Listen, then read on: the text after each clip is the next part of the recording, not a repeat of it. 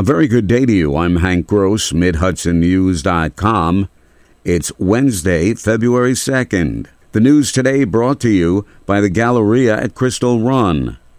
As the sun was fading yesterday, activists and Kingston City and Ulster County officials gathered outside the county courthouse to lobby for action on good cause eviction legislation on the state and county levels.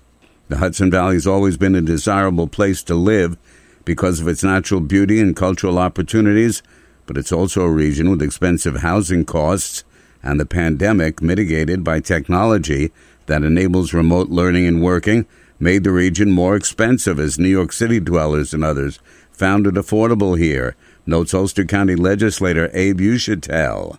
At this point, if a landlord wants to sell the building and clear out all the tenants, once the lease ends, they'd be able to do that. If they want to raise the rent to take advantage of increased interest in our community from folks moving here that can afford to pay higher rent, a landlord would be able to do that. Under good cause eviction, those tenants that would be displaced today won't be displaced tomorrow.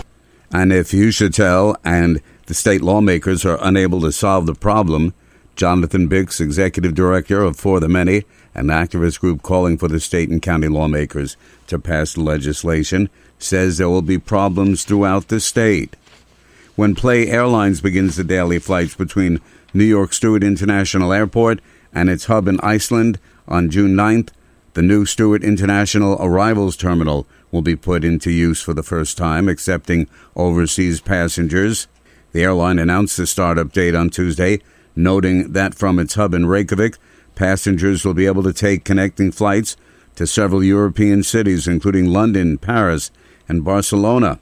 Introductory fares will start as low as $109 one way, says Port Authority Director of Airline Attraction, Alex Minton, while at Stewart on Tuesday. The benefit of operating at Stewart is that our costs here are very low, much lower than our other airports, and that's purposeful. That allows us to attract a carrier like this, who then reduces their risk, and they can pass that on to the customer. So they'll probably be charging lower fares here than what you're seeing at Boston or Baltimore, because the cost to operate here is lower. Another European carrier, Norse, based in Norway, recently announced that it will also offer Stewart to European service, but a startup date has yet to be announced.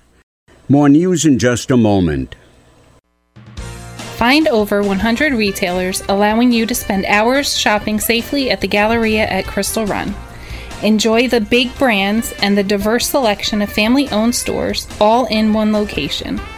The Galleria at Crystal Run offers dining options for everyone with Fuji 110 Grill, Allen's Mediterranean Grill, and Peru Cuisine. Discover the Mid-Hudson Valley's premier shopping, dining, and entertainment destination, the Galleria at Crystal Run. For more information, follow us on Instagram, Facebook, or visit GalleriaCrystalRun.com. The Arlington Fire District is moving forward with plans to replace 2 fire engines that are more than 20 years old. According to Fire Chief Bill Steenberg, one of the engines he will replace is 28 years old and the other is 23 years old. They currently serve as reserve rigs and are called into service if one of the newer but aging rigs is out of service. They're at the end of their life, said Steenberg. The cost to purchase the 2 engines is just under $1.7 million. A 48-year-old man has been arrested by Dutchess County Sheriff's deputies on the charge of arson in connection with the investigation of a structure fire in the town of Dover. At about 8:50 p.m. on January 13th, the J.H. Ketchum Hose Company responded to a reported structure fire on Brady Lane in Dover. A second alarm brought mutual aid response from Amenia, Wassaic, Unionvale, and Sharon, Connecticut. Following an investigation, Charles Keenan of Dover Plains was arrested and charged with felony arson. He's in the Dutchess County Jail without bail. I'm Hank Gross, MidHudsonNews.com. The news today brought to you by the Galleria at Crystal Run.